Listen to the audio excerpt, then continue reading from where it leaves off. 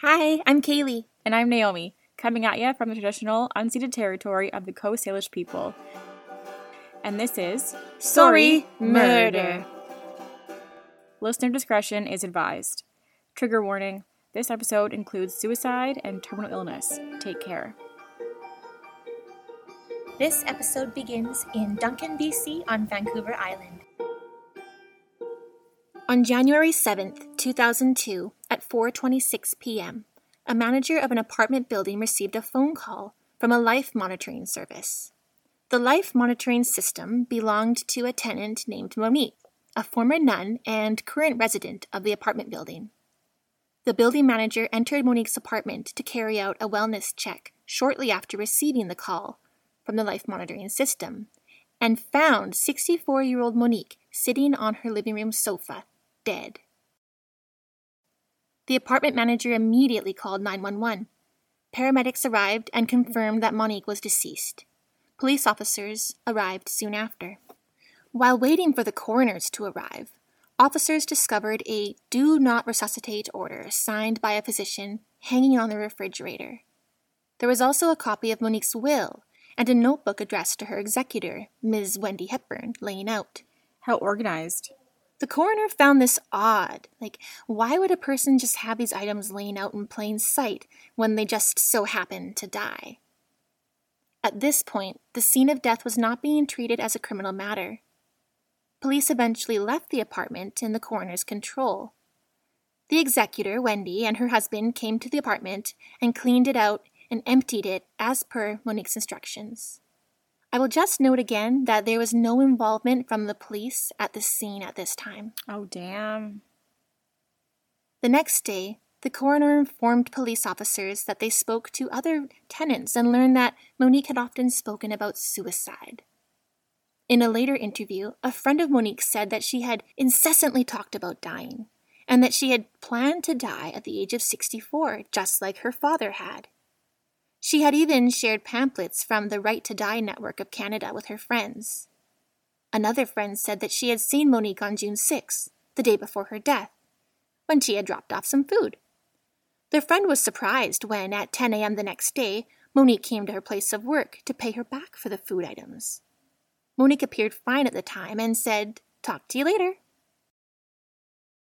The coroner further reported that they had found pamphlets in Monique's apartment from the Right to Die network of Canada, and the coroner decided to seize all of Monique's medication. Whoa, that coroner is kicking ass.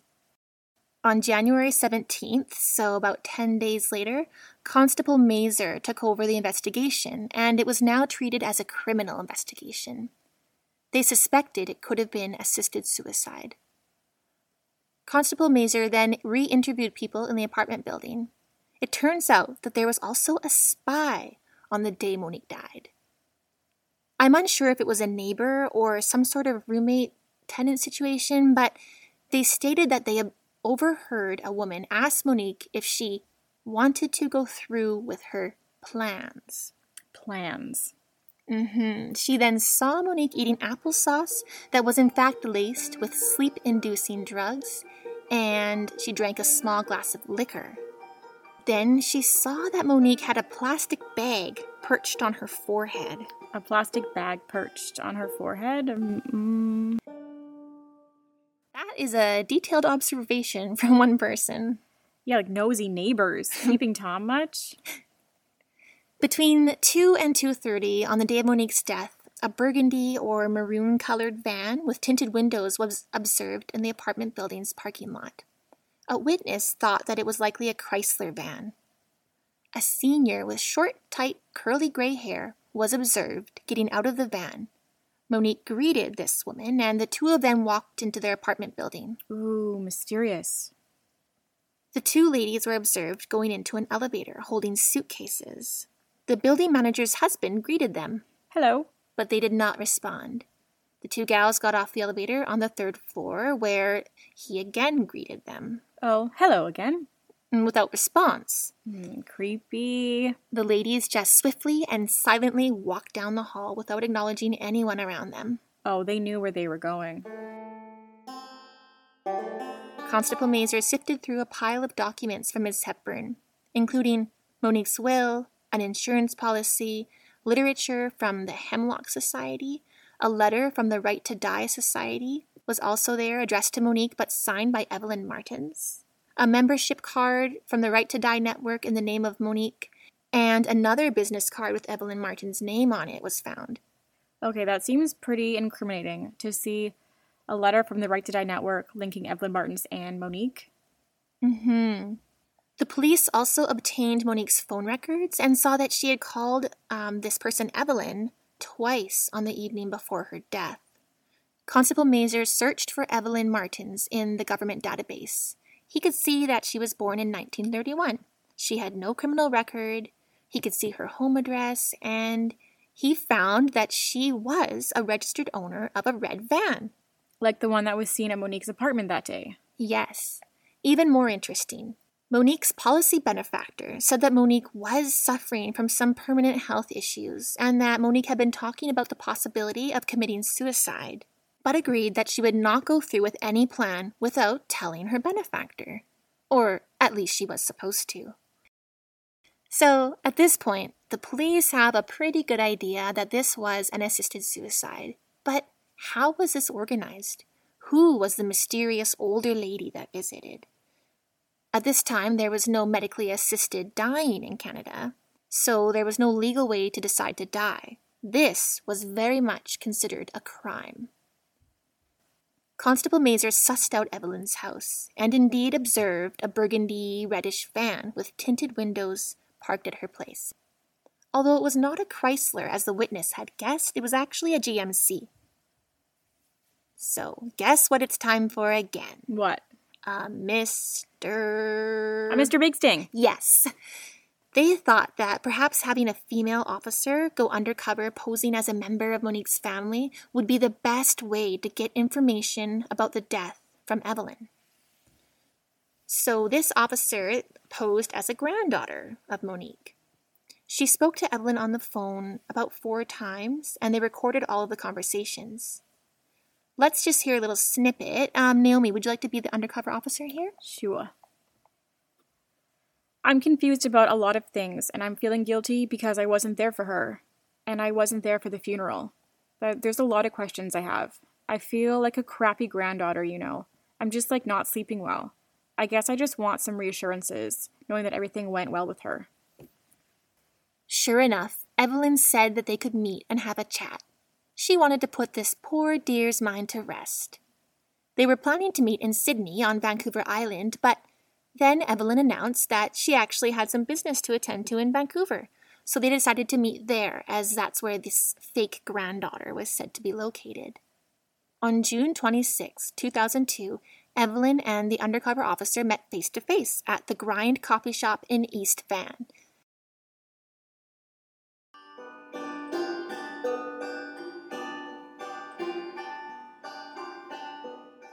Here's a little snippet of their conversation. I just feel so badly that there was no one there for her. Well, I was, and I held her hand. And believe me, she was just a wonderful, wonderful person, and it was very, very fast and very painless.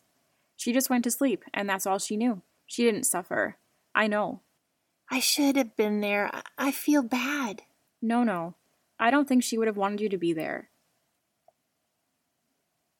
So that little snippet of the conversation was essentially the intention behind the sting operation with the granddaughter. So the officers and agents wanted Evelyn to admit that she had basically told Monique to go through with this assisted suicide and that it wasn't actually Monique's idea, it was more Evelyn's. But as we continue to read on through the conversation, Evelyn just sounds like she knows exactly what she was doing to assist Monique rather than make the decision for her.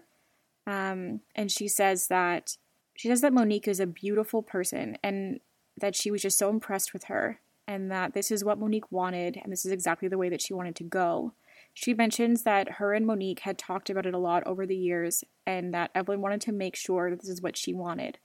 And even at the last moment, she said, Monique, we can change your mind and this doesn't have to go through. It's no trouble at all. As we just heard, During that meeting, Evelyn did indeed make some incriminating statements, including that Monique had committed suicide, Evelyn had been there with Monique at the time of her suicide, Monique was happy to have help on her mission, and that Evelyn had helped other people as well. Evelyn explained that Monique wanted someone there to make sure she didn't fail, and that's why Evelyn was there on that day. Further, Evelyn admitted that she had to leave quickly and quietly because she knew that she could be charged just for being there. And this was all recorded. So now they certainly knew that she helped Monique die. After their chat, Evelyn had to head off to attend to more business. In the business of death. And the police were tailing her. They had no idea of what was going to take place right under their noses.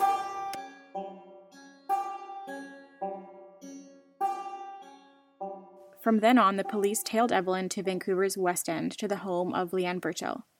Evelyn entered the house. Leanne was laying inside, very ill and close to death after a lengthy battle with stomach cancer. Leanne was a well-read person, opinionated, and ready to offer advice to her family, whether it was wanted or not. For 25 years, she had been a teacher for young children at BC Children's Hospital, but she had to take a leave just 4 years before retirement because she fell ill. For 3 years, the cancer spread. As Leanne's death grew more imminent, she threw a going-away party with friends and family. And now, at this time, she was expected to die in less than 30 days. Honestly, reading about her illness was terrifying. It sounds so painful and so sad. Listen to this. Leanne's stomach cancer had almost progressed to the point where she could not eat food at all.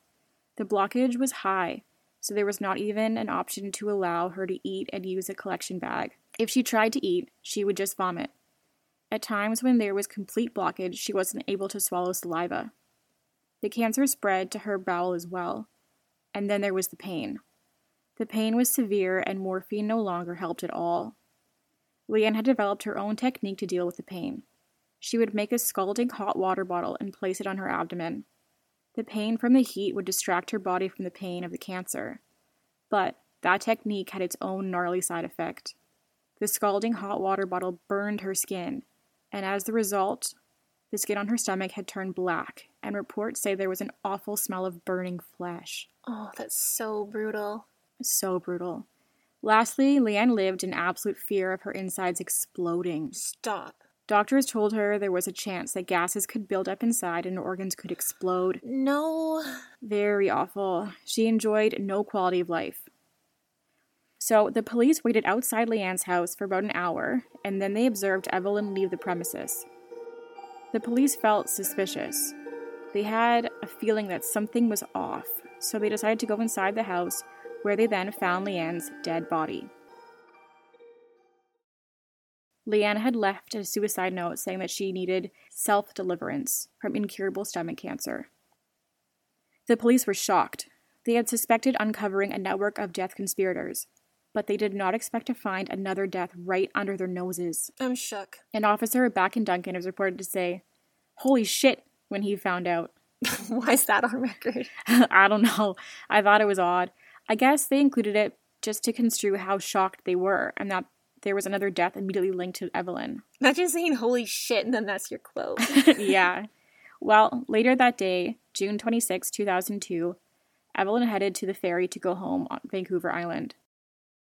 The ferry ride was about an hour and a half, and police set up on the other side to arrest her when she disembarked from the boat. Evelyn was driving off the ferry in her red van when, at 6:52 p.m., she was pulled over and arrested by officers in Sydney. That's where the ferry lets you off from Vancouver Island. Evelyn asked what she was being arrested for, and the officer plainly said, assisted suicide. He read her charter's rights and prepared to take her in for booking. Before leaving the scene, she was asked if she had any valuables in her car. She said yes, a purse and 2 suitcases.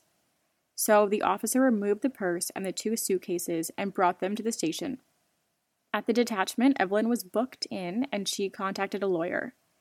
Evelyn had arrived at the police station at 5:30 p.m. but was not given water or anything to drink until after midnight when she finally received some water. That's inhumane.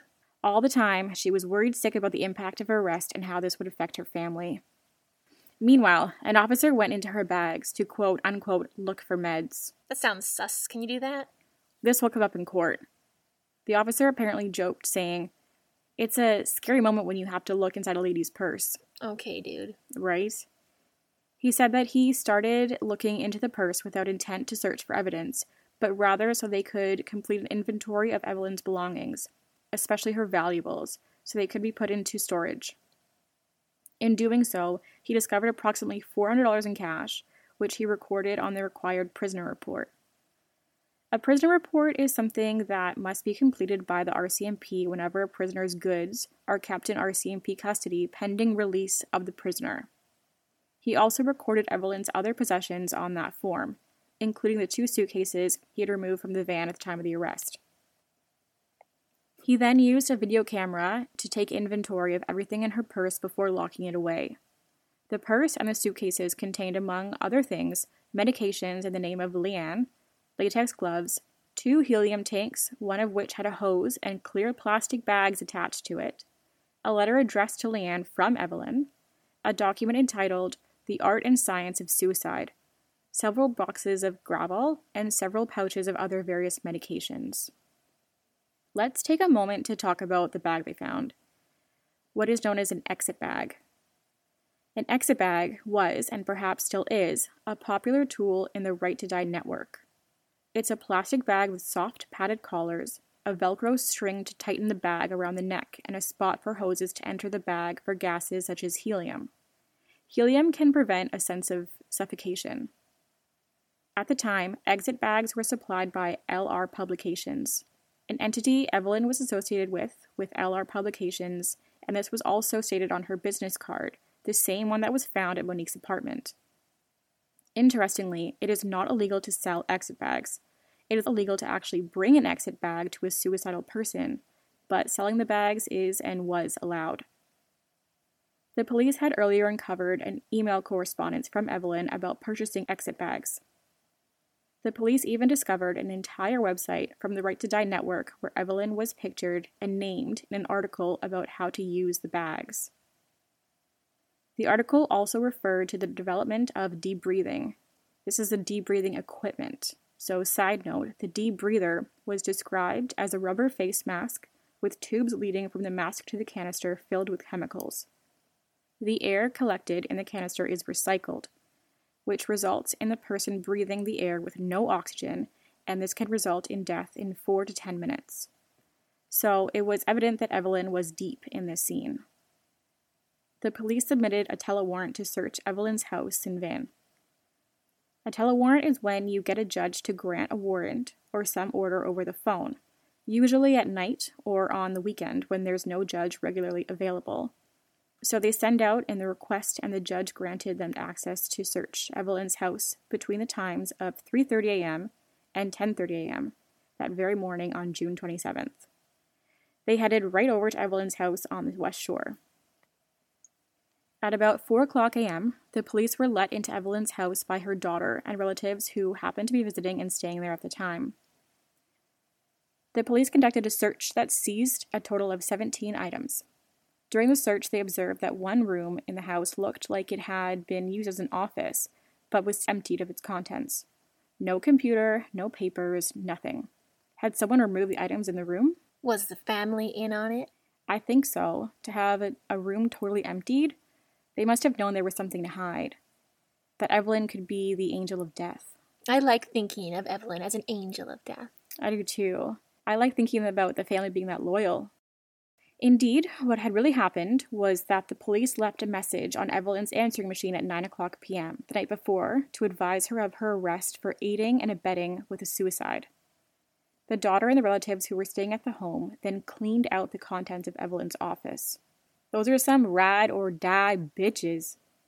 The family worked together to remove the contents of the office, and they packed everything into the daughter's vehicle. The daughter took the vehicle to a parking lot some distance from her residence and left it under a streetlight at about 1 a.m.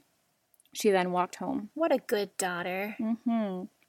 But the police were sort of sketch. They had an idea this had happened, but they needed to get more information.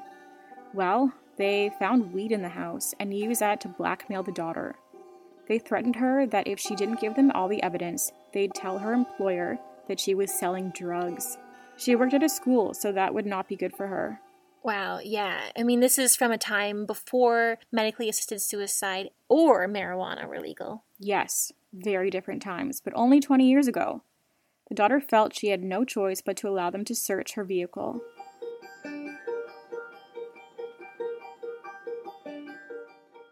Evelyn was formally charged with aiding and counseling in 2 suicides. There was a year-long preliminary hearing to decide what information could go forward in the court case against Evelyn. A number of things came to light, including a breach in the telewarrant process. Evelyn's daughter had also not been advised of her right to seek counsel, and the fact that police gained access to the daughter's vehicle by threatening her was another issue. Yet, most of the findings from the police were admitted into court nevertheless, and the formal proceedings began in September 2004. During the court case, a lot of issues were raised. In Leanne's case, they knew that Evelyn had been at her house at the time of death because the police were tailing her, but there was unclarity about what Evelyn had actually done inside the house. It was originally suspected that Leanne died due to taking some drugs, using an exit bag with helium, and although all of these items were found in Evelyn's van, it merely proved that Evelyn had removed the items. It did not prove that she had brought those things, the drugs, the exit bag, the helium tank, to Leanne's house. Ugh, prosecution has a big burden of proof. Yes, indeed, and for good reason, but still, at times, it's a very high bar. And with Monique, let's not forget that her apartment had not been treated like a crime scene. That was a major issue. People were in and out of the apartment.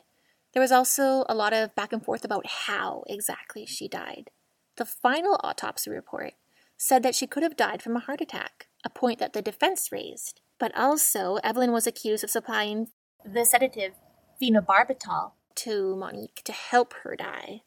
Indeed, Monique had phenobarbital in her system, but for all they knew, that could have been her own prescription. They were only able to access her prescription records for the last 14 months, so it's possible that it could have been her own phenobarbital that was found in her system. Additionally, if you recall, Evelyn's van had been spotted at the scene at the time of Monique's death, but the van was reported to have been a Chrysler, when, in reality, it was a GMC, so that cast some doubt. Lastly, a large issue with the case was that police were accused of searching Evelyn's suitcase before they were granted permission, and that they were looking for something with motive or intent, which is not allowed. Evelyn pleaded not guilty to the 2 charges of aiding and abetting to commit suicide. She faced a maximum sentence of 14 years for each count, so 28 years in jail if she's found guilty. Definitely the rest of her life. Yeah. Evelyn's trial was a trial by jury. I was surprised to learn that the evidence the Crown had was actually quite weak. It was largely considered circumstantial. The defense maintained that Evelyn had been in contact with Monique and Leanne, but that she was acting out of compassion and with the intent only to provide comfort for them. The only concrete thing it seemed the prosecution had was the recording of Evelyn saying that she had, quote-unquote, helped Monique and others. But even that was not a clear admission of culpability. The Crown lawyers were reportedly very aggressive, and poor Evelyn was put through the ringer. But they felt a lot of pressure with this case because there were so many implications that would come from it. At this time, it was not an offense for an individual to commit suicide in Canada, but it was absolutely against the law for someone to help with the deed. Ultimately, it seems there is just not enough evidence to secure a conviction, and perhaps the jury was sympathetic to some degree as well. Author Gary Boslaw describes the feeling in the court at that time. Naomi, can you share with us? Evelyn stood with perfect calmness, seemingly unafraid. None of us knew it was going to happen. I wondered if the verdict was guilty, if Evelyn would be taken away in handcuffs and shackles, as she had been when she was first arrested. The jury deliberated. They took some time, and when they returned, they found Evelyn not guilty on both counts. Critics were upset by the verdict. People from the Euthanasia Prevention Coalition were present, and they wanted to see Evelyn charged as a murderer. One person in attendance gave the statement, "Unbelievable. This is terrible. Pretty soon old people are going to think they have a duty to die." But on the other hand, there were a lot of people in support of Evelyn, and Leanne's family even supported the court decision. Leanne's brother and sister actually continued on after this case to advocate for choice in death. They took their plea to die with dignity all the way to Supreme Court. So, we've covered all this, and we have not yet touched upon the mystery that is Evelyn Martens. There's a fantastic article, again by Gary Boslaw, and it's online. It's entitled "The Prosecution of Evelyn Martens, an Inquiry into the 2004 Trial." I recommend checking it out, as there are lots of interesting details that we just didn't have the time to include here. There is a link to the article in our show notes. So we'll take a moment to kind of understand Evelyn's motive. Evelyn sounds like a pretty rad lady, actually, according to this article. She had become a Catholic for a husband, but then she drew away from the church. She didn't like how men made decisions for women about birth control. She eventually even came to doubt God, and she developed her own spirituality. She raised 6 children, largely on her own. She worked her way up to become financially stable and give them a good quality of life. Which was not always easy for women back then. And then one day, her brother, Cornelius, became very ill with bone cancer. Cornelius was in agonizing pain, especially toward the end. Evelyn and her family begged doctors to do something to help him, but no amount of morphine or other drugs could help with the pain. If Evelyn so much as touched Cornelius, he would be in more unbearable pain. There was no possibility of recovering, and Cornelius wanted to die. He wanted to end the pain. He said, "If there is a God, please take me now. I can't take the pain." And with some time, he did pass on. But this experience deeply affected Evelyn. She did not believe that such suffering could be a part of God's plan. Evelyn moved to Vancouver Island, and at the Unitarian Church in Langford, she met someone who was a member of a group called Dying with Dignity. She began volunteering with that group. She believed that people had a right to know their options in death. She would share books and information with people and spare them having to have a grisly death from something like a gun, which leaves unpleasant remains behind. And so, Evelyn became an angel of mercy, an angel of death. She's quoted as saying, "I have a lot of compassion for people. I feel their pain. Helping the dying is just something I feel I have to do." Since 2006, we've had medically assisted dying available in Canada. There are some requirements, such as the patient's natural death must be reasonably foreseeable, their level of suffering high, and they must be able to consent.